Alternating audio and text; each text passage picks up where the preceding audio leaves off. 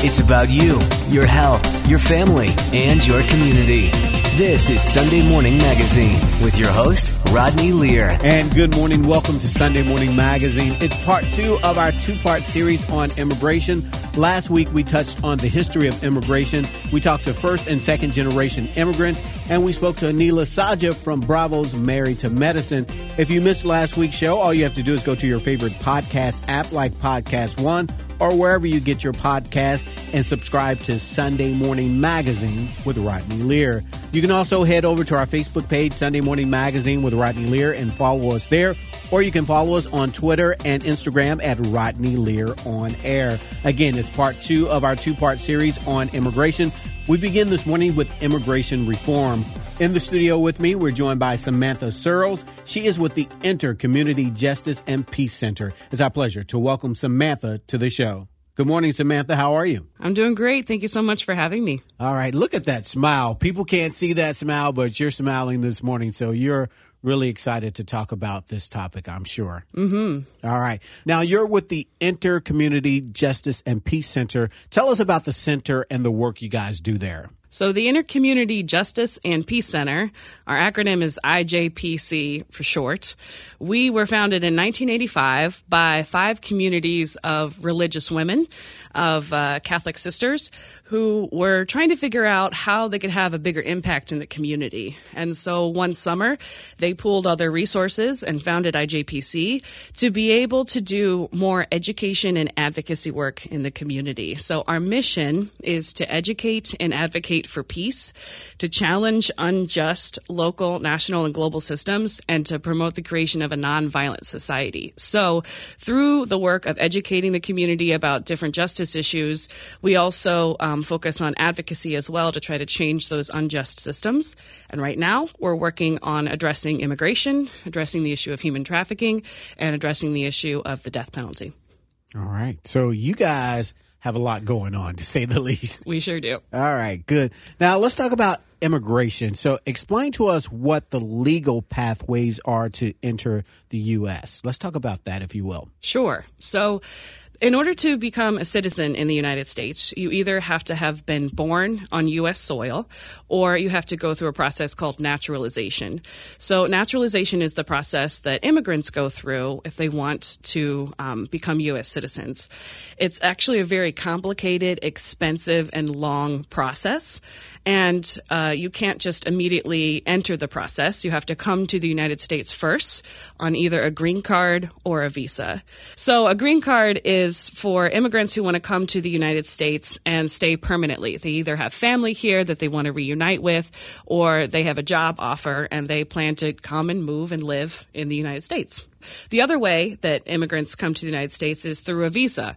And those are for folks who are coming for temporary reasons, whether they're coming to go to school, coming to be a tourist and see some of our beautiful landscapes and, go to Disney, or they're coming for a job that only needs them temporarily. So in order to access the naturalization process, you have to first qualify and apply for a visa or a green card to get in. Wow, look at that. Now, what are some barriers to access to a green card or a visa? What are some of the barriers? And I'm sure that's what you work with people with. What are some of the barriers to get those things? Yes. So the biggest barrier is in order to even qualify for either a green card or a visa, you have to have a reason to come to the United States. So you have to have some kind of connection here. You have to have family here. You have to have a job offer here and being accepted into a college or a university.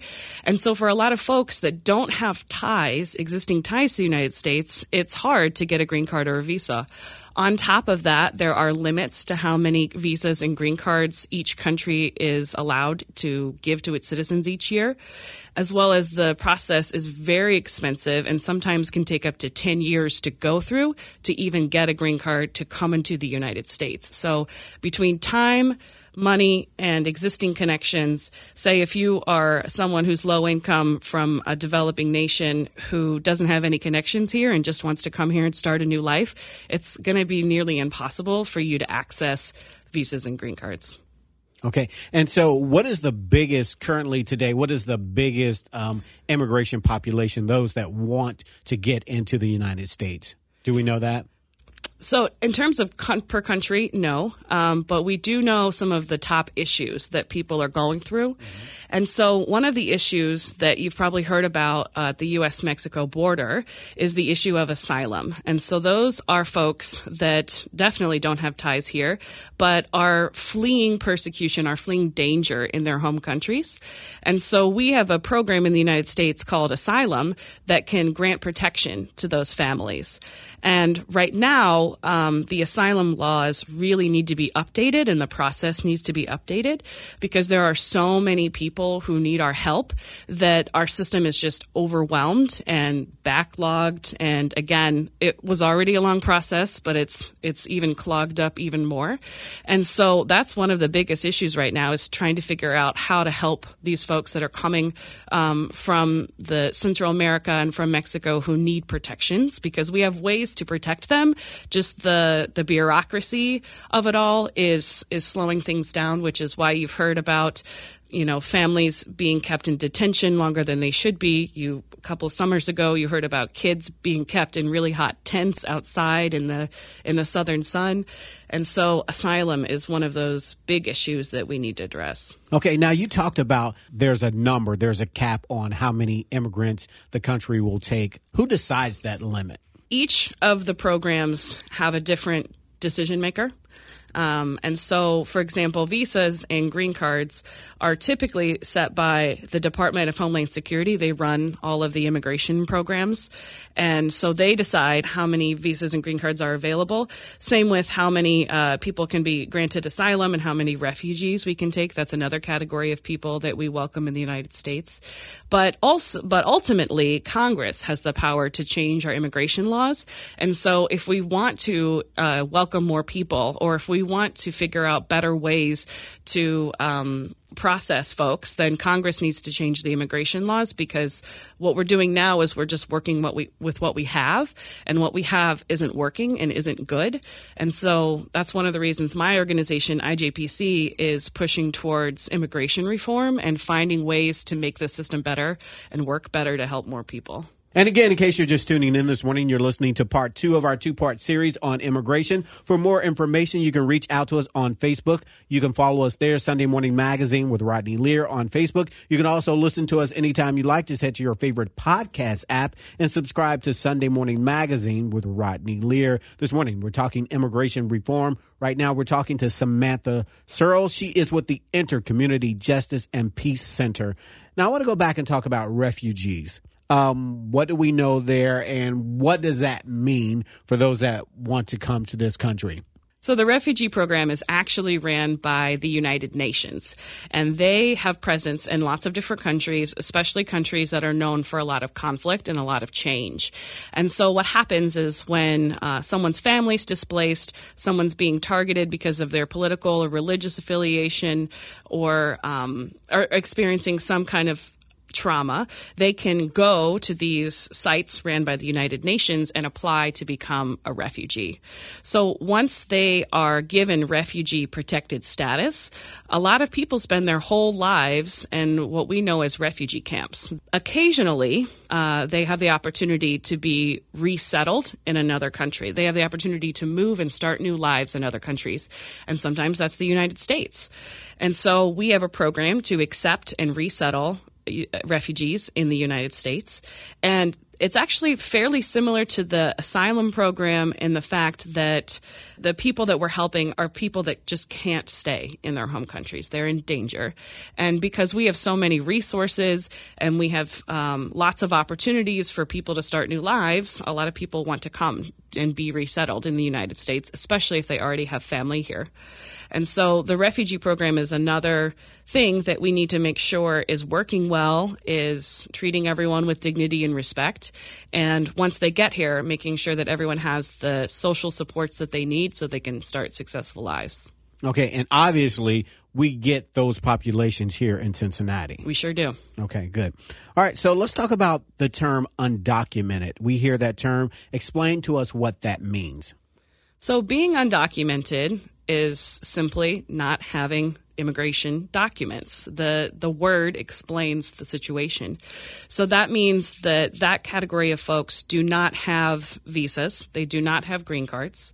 They are not protected by asylum status, and they are not protected by refugee status. And there's lots of reasons why that might be, why they may not qualify, they may not have the money or the time to wait to go through the process. There's lots of solutions that we need to look at to figure out how to get this group of folks protected from deportation back to their original countries. So for those that are living in the United States who are undocumented, how are they getting here to the United States? So there's two main ways people become undocumented. The first way is that they actually do come in on a visa or a green card, and somehow it expires, or they don't qualify anymore, or they don't have the money to renew it, especially with visas.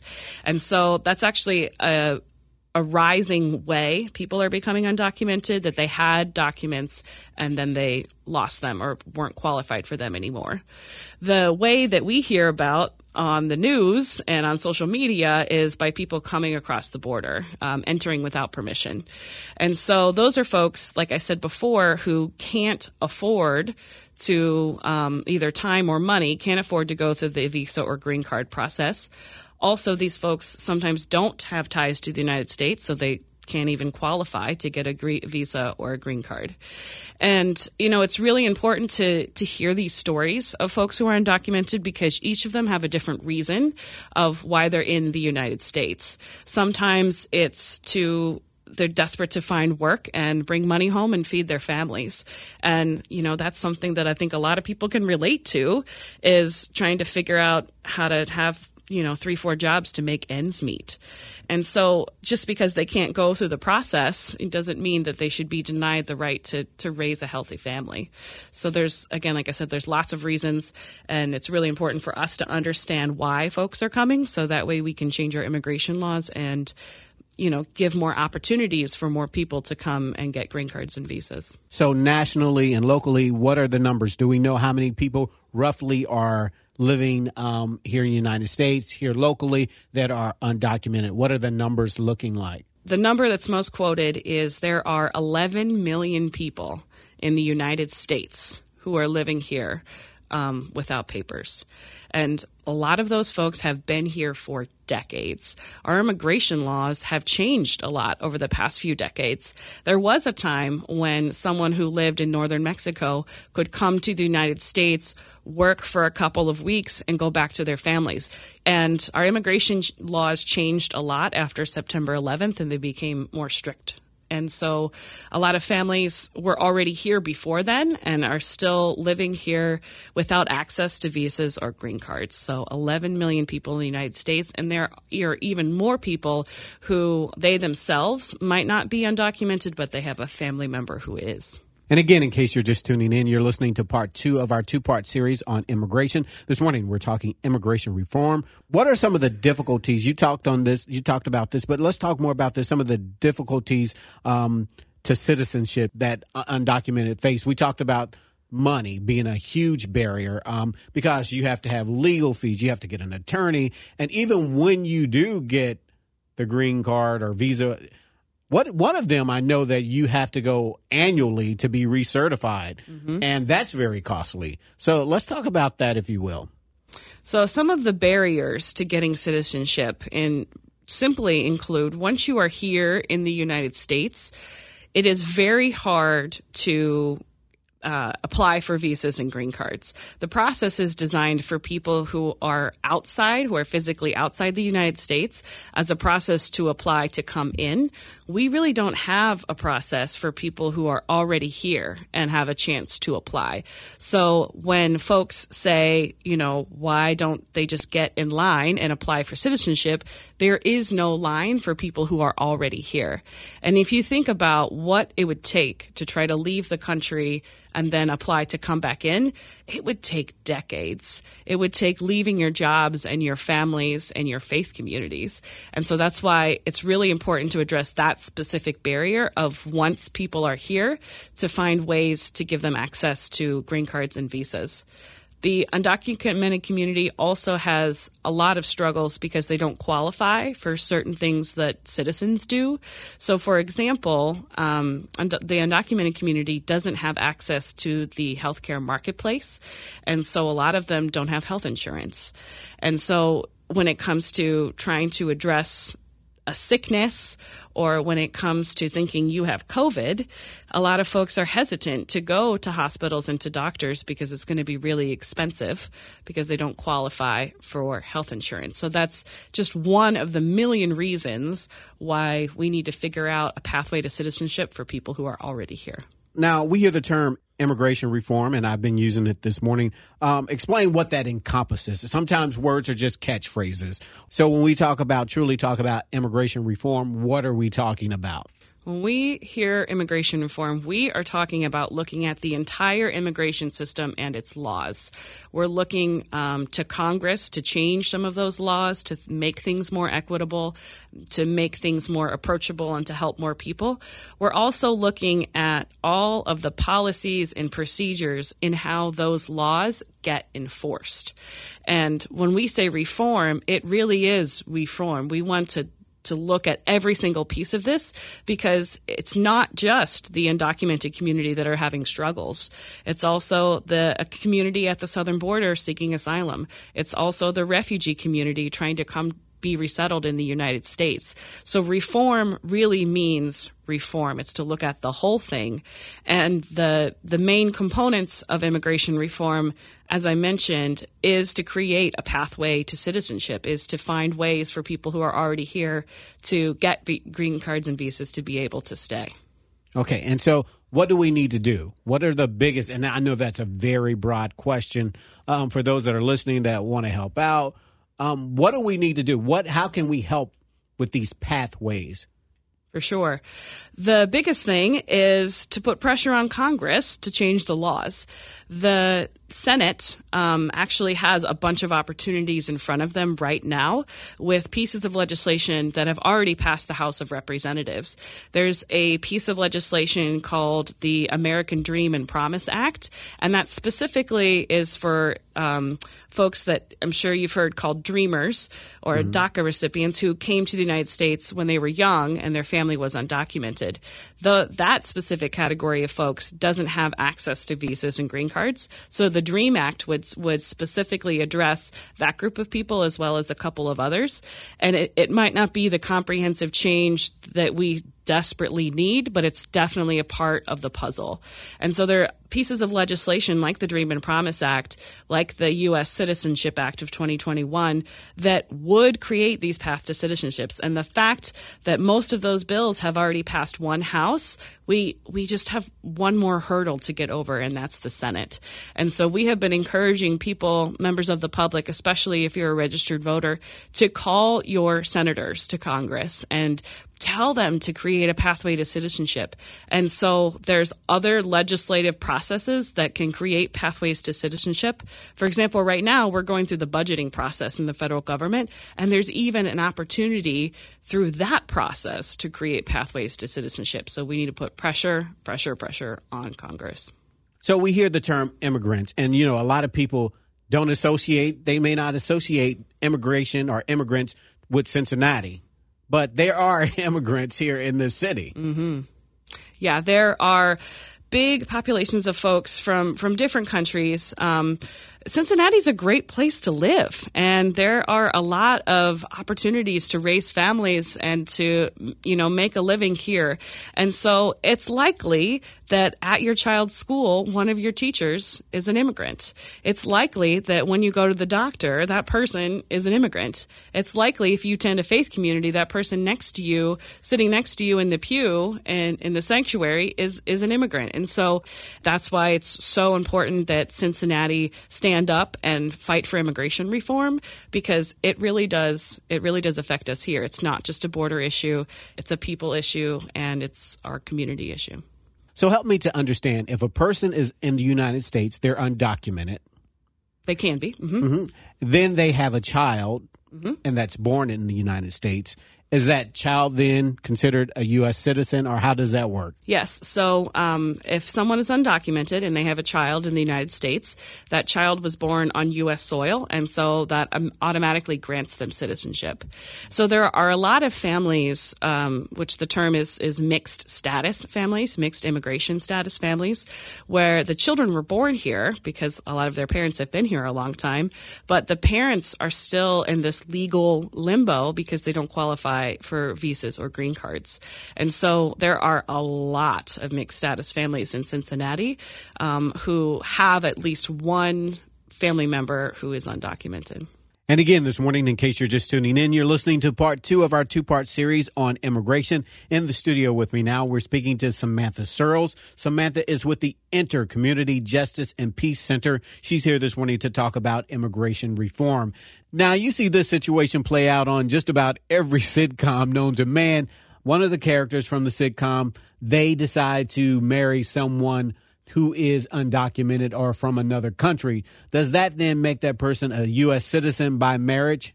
So if an undocumented person gets married to a U.S. citizen, they do have a chance to get a visa or a green card because of their marriage. It is not as simple as it is in that sitcom. Mm-hmm. It is very complicated and takes a long time and often requires the undocumented person to leave the country and, again, apply to come back using the connection that they now have with their spouse. And so while it is a way that undocumented folks can access visas and green cards, it is certainly not as simple as we see on TV. It definitely is a good thing that can happen, but there are so many other people that need protected as well. And so that's why we need immigration reform. And what do immigrants, in your opinion, what do they bring to the table? What do they bring to the country? Immigrant families bring so much passion and dedication and love for America. They bring good ideas and start businesses. They employ U.S. citizens in those businesses. They raise families and take essential jobs during the pandemic and risk their own safety to make sure that we were able to stay home during the height of the pandemic. The immigrant community is just like my family. They have a lot of things in common with us and are just like us in the fact of just wanting raised families and to have good lives. Okay. And so I would imagine for you, Samantha, the work that you do is very rewarding. What is it like working with the immigrant population? What is that like for you? And I'm sure that you have some stories that stick out to you and that service you and that you're proud to be able to do this work. For sure. I feel very lucky and very honored to have this position because folks entrust their stories with me so that we can create legislative change that affects everybody. I feel just really, really honored to be trusted with some of those stories that are pretty traumatic and heartbreaking. One of the stories that we heard through our program, our youth leadership program called YES, Youth Educating Society, was that the children of undocumented immigrants, so the children themselves are U.S. citizens, they were going to get their driver's licenses when they turned 16, just like any other American U.S. citizen. But at the BMV, they were facing discrimination because of their parents' immigration status. And so because folks trusted me with their story, we realized that this was a statewide issue. And we actually collected the stories of so many young people who had been turned away because the parents didn't have the right form of identification to sign off on their paperwork. And we actually filed a class action lawsuit against the BMV a couple of years ago saying these are U.S. citizens. They have the right to get their driver's license when they turn 16. And we won that lawsuit. And so now every 16 and 17-year-old applying for their driver's license and their learner's permit have access to it now because someone trusted me with their story. That's one of the things that affects probably 3,000 to 4,000 people in the state of Ohio that we were able to change because someone shared their story. Well, we're out of time this morning. Thank you so much, Samantha, for taking time to talk to us. Very educational. Thank you for all you're doing in our community. Thank you so much. Thank you so much. We've been speaking to Samantha Searles from the Inter-Community Justice and Peace Center here in Cincinnati. Again, it's part 2 of our 2-part series on immigration. If you missed any part of the show, all you have to do is go to your favorite podcast app and subscribe to Sunday Morning Magazine with Rodney Lear, and you can listen to the show anytime you like. You can listen to any segments that you may have missed. You can also follow us on Facebook at Sunday Morning Magazine with Rodney Lear on Facebook, or follow us on Instagram and Twitter at Rodney Lear on Air. Kristen here, reminding you not to do things. What I mean is, with same-day delivery for everything from gifts to groceries, you only have to do the things you want to do. To not do the other things, visit Shipt.com. That's SHIPT.com. Peloton, let's go! This holiday, with the right music and the right motivation from world-class instructors, We're going to pick it up a notch. It's the holiday season. you might just surprise yourself with what you're capable of. Work out to thousands of live and on-demand classes, from running to cycling to yoga. Try Peloton risk-free with a 30-day home trial. New members only, not available in remote locations. See additional terms at onepeloton.com/home-trial. Peloton, motivation that moves you.